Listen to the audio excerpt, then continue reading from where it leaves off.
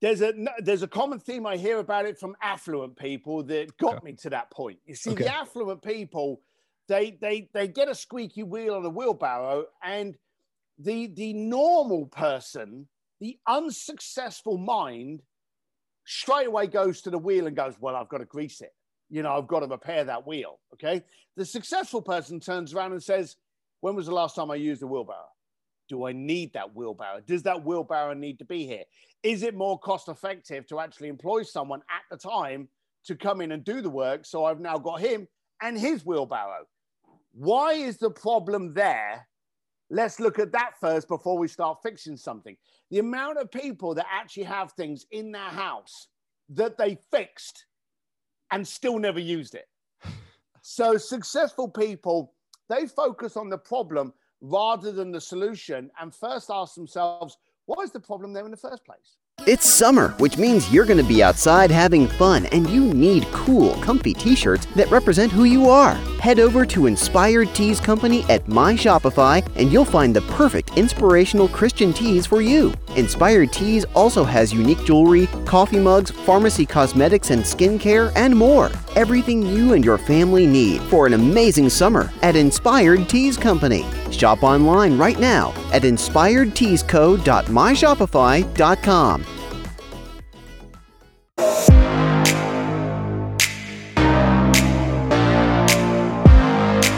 Steve, you're an entrepreneur, author, speaker, coach, known as the Real Life Wizard of Oz. You're also an awesome podcast host, much, much more. Thank you for your time, man, and joining me today. I appreciate it. Hey, it's a pleasure to be here. Thanks for having me. Let's go back a bit, man. I mean, you helped your family lay in bricks as a kid, but where did you grow up? What was childhood like for you? It was like every other entrepreneur. I grew up with no money, thinking I was poor, but aggravated. I grew up in East London. Okay. As you mentioned, my father had a construction firm, which consisted of him, his brother, my uncle, my cousins, my granddad. So it was a real family little tribe. But I grew up thinking, is this it? Is this my life? And of course, back in the 80s and 90s, we didn't have social platforms to show us how inadequate our lives were. So it was just a gut reaction that there's got to be something better for me. So I went out to try and find it. And of course, along that way, found a ton of jobs that I was ill qualified to do, a ton of things that I shouldn't even have been in the right room for, and I went through a series of mistakes and failures.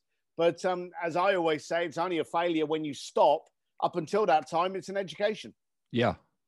Wow. Yeah. It's so powerful. And I'm actually listening to your book right now. And, the whole thing about you, like going to Hong Kong and, getting a job, getting fired the next day, just craziness. How did you transition from like this journey that you go on to kind of figure yourself out to speaking and coaching and all this fun stuff?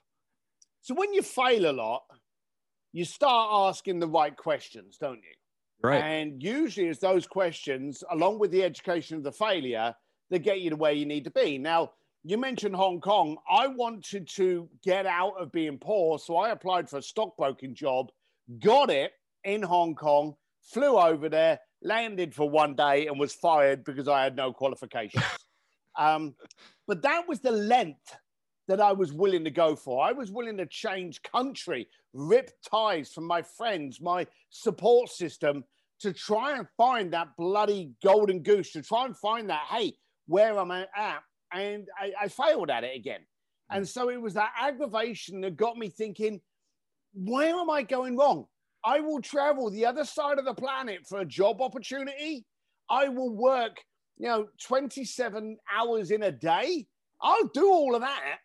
So why am I not getting it? So I actually went out, not to build up a concierge firm, not to become the most connected man to billionaires, not to pull off these fantastical things that you've heard about. I went out to ask a very successful person, why are you successful and I'm not? Because you must know the answer, because you're successful. And so it became a Trojan horse. I thought to myself, if I can give you something that you want and I can grab your attention via that, then I can pour an old fashioned and go, look, you got to tell me something here. Why are you successful? Or what keeps you up all night? Or how did you get here? So I started a journey to try and get myself that education.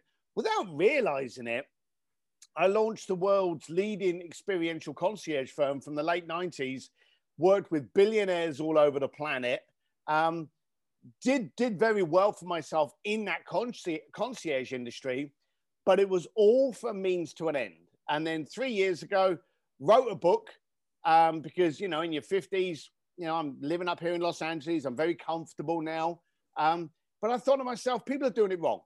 People are focusing on the being articulate. Branding 101 is just horrible today. Be someone you're not. All of that bullshit. Lean up against a car you don't own. That'll solve it. All of that shit. Yeah. So I thought to myself, my wife calls me a Neanderthal. I'm basically a Neanderthal on a motorcycle that just turns up to a billionaire and gets them to wire him 750 grand to just pull a party off with no information. So I put all of that into a book, to be blunt, not thinking it would sell, but wanting to get my opinions out there. And it took off. And as of this morning, I actually got told that it's just been released in Russia. So nice. It's got translated and it's been released in Russian. So now it's in Polish, Korean, Mandarin, Thai, Vietnamese, obviously English. And because of that, I now coach and I speak on how to create impact without basically denting your bank balance. Yeah. Well, and I've been listening to the audiobook and I'm probably about an hour and a half into it, and a great narrator there, whoever you got hired there. That's a great job there. But, like such a good book. People need to go and read this, pick this book up. One of the first things I noticed when I was on your homepage, though, is your quote is imperfections are your perfections. And man, I love this. It took me a long time to realize that. And I still try to, figure that out at times. But can you go deep on what you mean by that? Yeah, it's funny. If you try to get a job in Silicon Valley, what do? You wear a hoodie and a ripped up pair of jeans, a shitty t-shirt that looks as though it's never been washed, and a pair of Converse sneakers. You try to fit in to the stereotype of Silicon Valley. If you want a job in Wall Street, you got to put a suit on and a red tie and, be a bit more slick and stuff. But what you're doing is you're identifying with the community, but you're not standing out. And I realized later that my unicorn had been that I never branded myself. I just showed up. Now, here's the thing. Today, you've got to understand, we're pissed off as a community, as a nation, as a world's population. We're aggravated, and our tolerance level is really, really low. And Eric, I'll pick on you. We're both smooth, salesy people. We know how to sell someone down a funnel. When have you been in a room and someone's selling you, and all of a sudden they're closing you, and you feel yourself going down this funnel? Now, go back 5 years, and you're like, this guy's slick. That is a smooth ass close. Yeah, I'll buy your product. And You've bought it. Okay. And you've almost felt kind of like smiley because of the entertainment factor with the sale, being in London, going down an East London market, and you come home with a bunch of steak knives and suddenly realize you're a vegan, but the guy was so smooth, you bought the steak knives. Totally. Now, today, we don't have that tolerance. Any moment now, someone can say something. We've been through racial hatred. We've been through, political upheaval. We've been through police, Me Too, Black Lives Matter, Asian hate. We're very, very, very pissed off and aggravated. And then to top it off, we've been like caged animals for a year where we haven't been able to go out. Yep. So today, people don't want to be sold. So when they see a slick ass picture of you leaning up against a car that you rented for the day for the photo shoot, wearing a suit that you would not normally wear, and this is the bad thing, trying to act so articulate and pompous and overcomplicated. The smartest people in the planet can explain to you splitting the atom in a way that you could go and tell a mate in a pub. Yep. It's those people that don't understand that stuff that overcomplicate it. How many times do you hear, well, I'd like to explain it, but you wouldn't understand. It would take too long. That's always said by people that can't explain it. Right. So I noticed that I was me. I showed up as me. It became refreshing. And then I was like, why am I getting so much business when the guy next to me that's just pulled up in the Ferrari looking like he's just come out of Miami Vice, how come he's not walking away with the deal when I've just turned up with an old motorcycle and walked into the building with a crash helmet. Right. It's because, and here's the key for anyone listening, I was transparent. I was impossible to understand. You love me, you hate me, but you can make a decision really quick. I've got no one sitting on the fence. Even in this podcast, there are people there going, I like this guy. Or there are people that are going, that guy's a prick. I want nothing to do with him. But I've not got people there going, I don't understand this guy. I'm not sure where he's coming from, because I'm not breeding that confusion, and a confused prospect will never give you that credit card. So I think that's when I realized that actually being big, ugly, inarticulate, can't spell for shit. Jay Abraham, a friend of mine, said I've got a greater ICANN than an IQ, not the sharpest tool in the shed, but I'm not confusing. And that's what I had on my side. Oh, I love it. It's so good. And even like with the folks that you coach, the first two questions that you say you ask is, what's the problem and why is that a problem? You know, those are such important questions. Is there a common theme that you hear from folks when you ask those questions? There's a common theme. I hear about it from affluent people that got me to that point. You see, the affluent people, they get a squeaky wheel on a wheelbarrow, and the normal person, the unsuccessful mind, straight away goes to the wheel and goes, well, I've got to grease it. You know, I've got to repair that wheel. Okay. The successful person turns around and says, when was the last time I used a wheelbarrow? Do I need that wheelbarrow? Does that wheelbarrow need to be here? Is it more cost effective to actually employ someone at the time to come in and do the work? So I've now got him and his wheelbarrow. Why is the problem there? Let's look at that first before we start fixing something. The amount of people that actually have things in their house that they fixed and still never used it. So successful people, they focus on the problem rather than the solution, and first ask themselves, what is the problem there in the first place? You know, Elon Musk invented electric cars. Friction-based engines wear out because they're combustion, they're based on friction. How do you make an engine last forever? It's easy. Create something that doesn't need it. And that's what he did. So I noticed from people that they never looked at the solution. They never did. They first looked at the problem and got to the core of the problem. So now when I coach people and they're like, well, I've been trying this, it's not working, I need to do more of it. You're like, look, if you punch yourself in the head twice, doesn't matter if you do it another 10 times, it's still the same effect. So you've got to start focusing on what's new. And let's be blunt, we're now happily in a year where we're coming out of COVID. Last year was a different year. We can all agree on that. In fact, the whole world can agree on that. We're never going to go back to what people think is normal. What we know today will be different to what we're doing in 6 months' time. AI is coming. Electric cars are coming. So much is happening that you've got to be ready to adapt and move and change. So stop looking at the problem, or stop looking to solve the problem, and focus on the problem itself. And that's what I do with my coaching clients.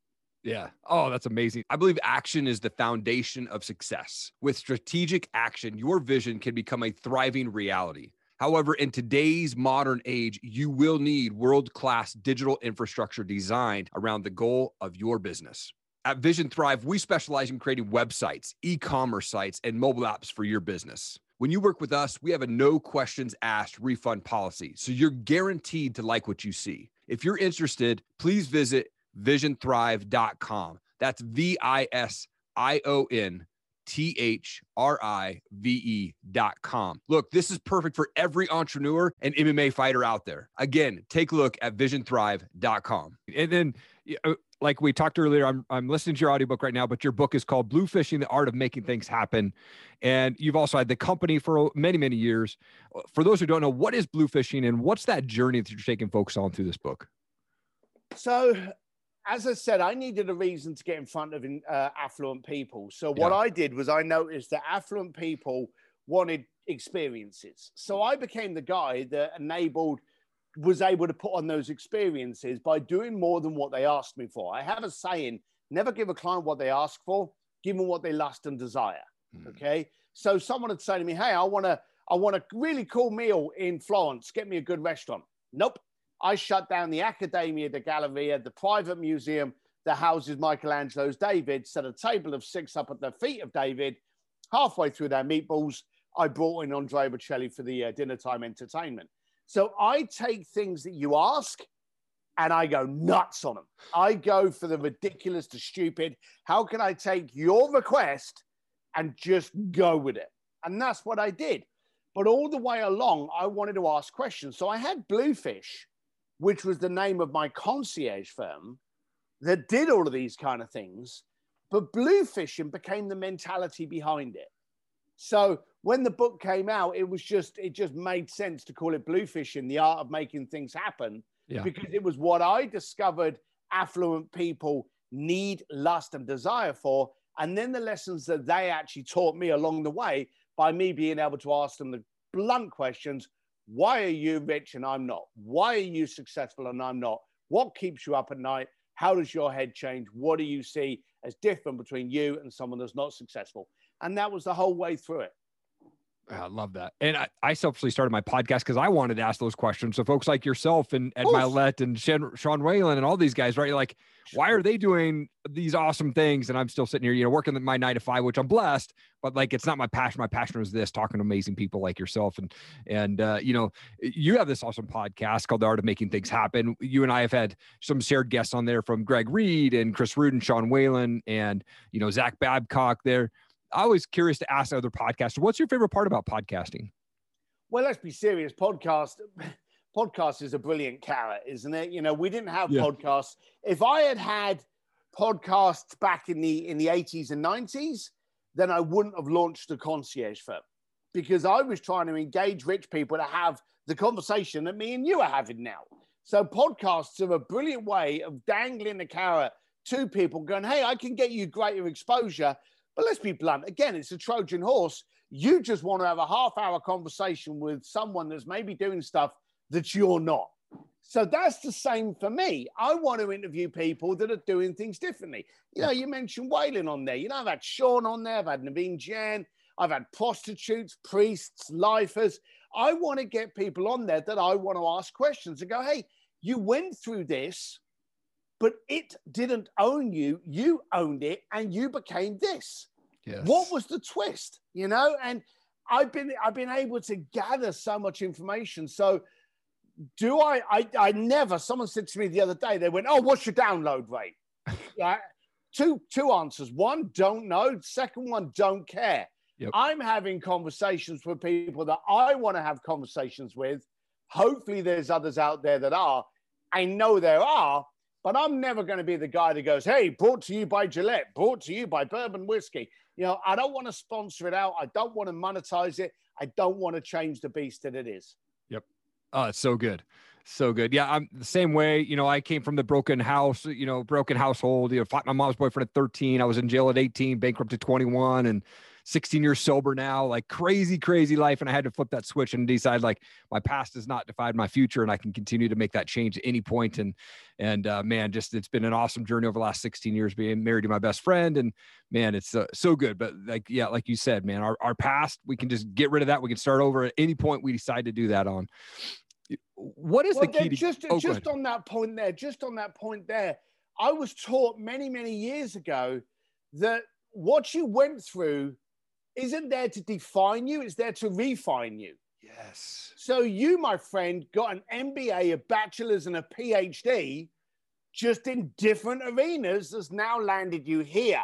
Had you stopped and gone, well, I'm a criminal. Oh, I'm this. I'm a drunk. I'm this.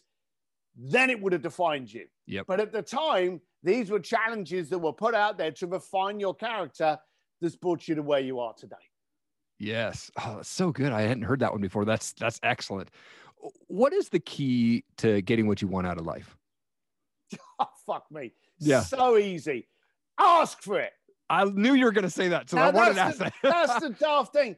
Yeah. So many people today base what they go for on people that are inadequate around them. How many people go down to the pub and they go, right, hey, I'm going to start a software business and I'm going to do this. And you get all the people around them drinking their beers going, oh, you could never do that. That could never happen.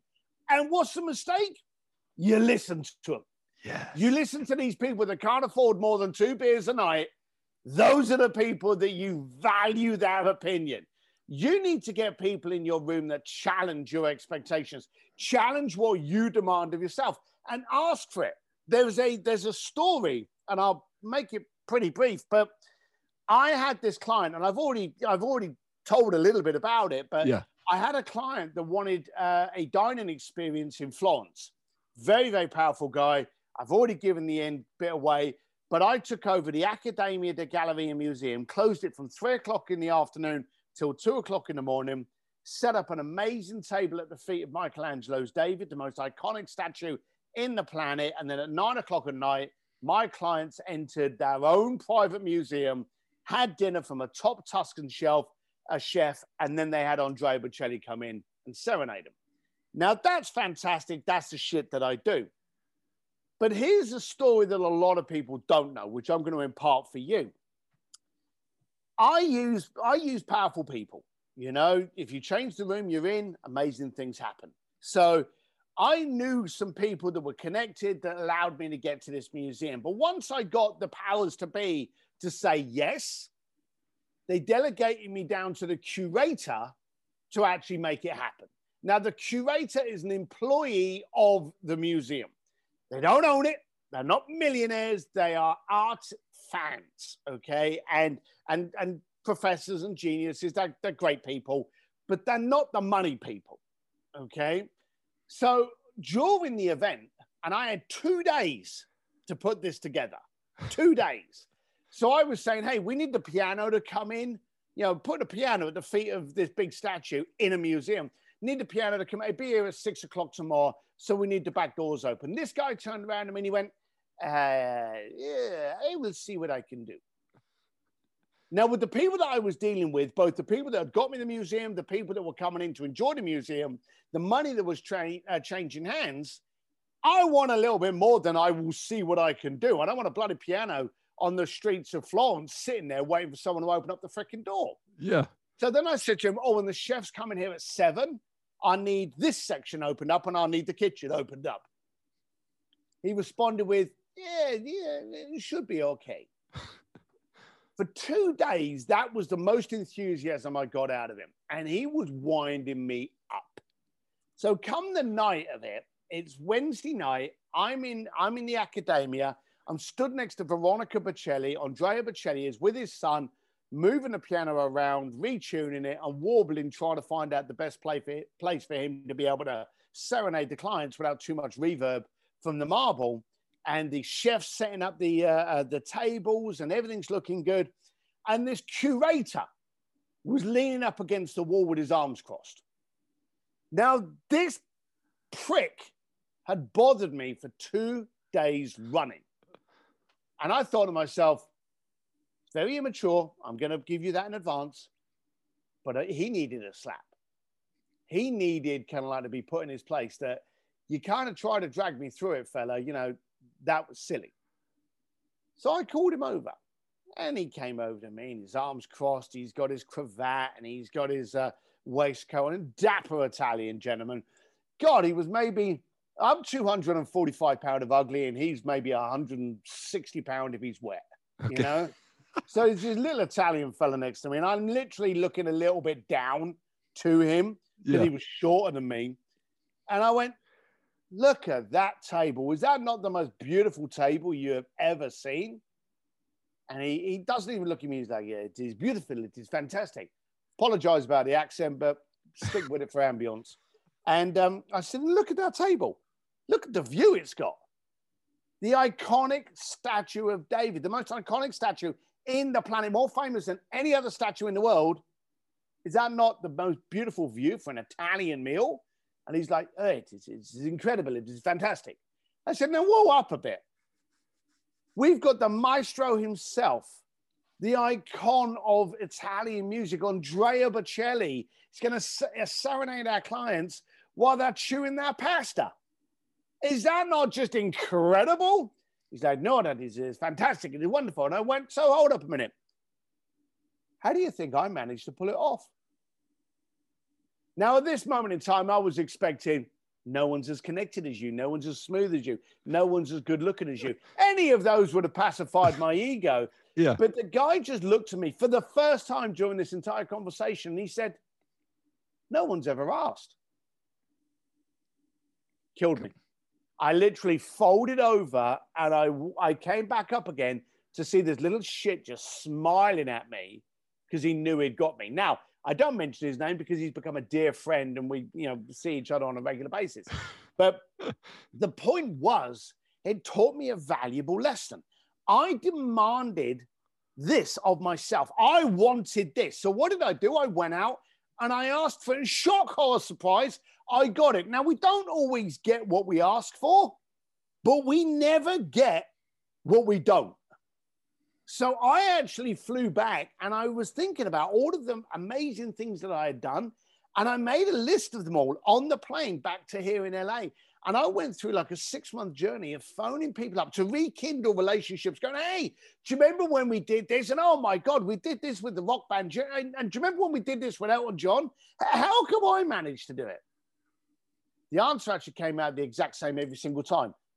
Because you asked, Steve. Yes. And I realized 2 things. We don't ask for as much as we want, and we ask less for ourselves. I am asking myself today to be better than I was yesterday. I am asking myself to earn more, to create more impact, to do more, to be a decent podcast guest. I'm asking myself to be that. But if we don't ask, it does not happen. Yes. Oh, that's so good. I knew you were going to say that. And that's so true. I'm the same way. I always just have to ask. I have 2 podcasts. The other, show I talk about MMA fighters. I always get punched in the face. Why do they want to do that? And it goes the same with the entrepreneurs. Like we get punched in the face. Hopefully it's not physically, but all the no's, rejections, but we have to keep going, keep asking the question to get what we want. I love that. So good. Now, I mean, you've done so much unbelievable stuff. You've worked with unbelievable people. You've got money. You've got success. What is it that excites you today? Impact. Impact. I noticed that the richer you get, and I don't want to be crude, but the more money you get, the more you start looking at the impact it can create. Yeah. I actually, the book came out, which allowed me to kind of like disrupt people's thinking. Mm-hmm. And I do that through, my speakeasy events and my Sims Distillery. That's my online community, shallow plug there.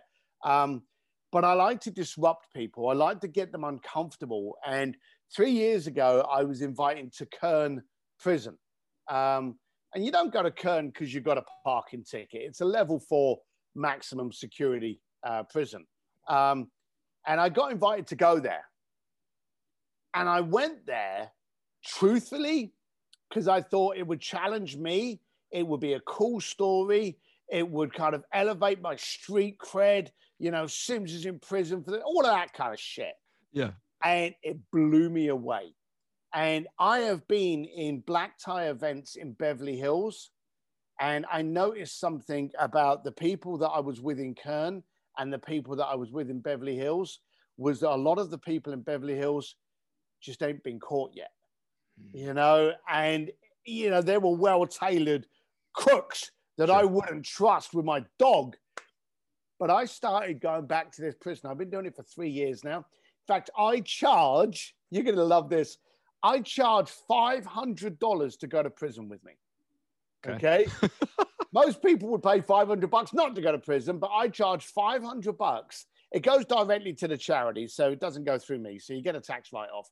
Yeah. But we take about 40 entrepreneurs into prison to meet people that some of them had $10 million businesses, but of course they were illegal.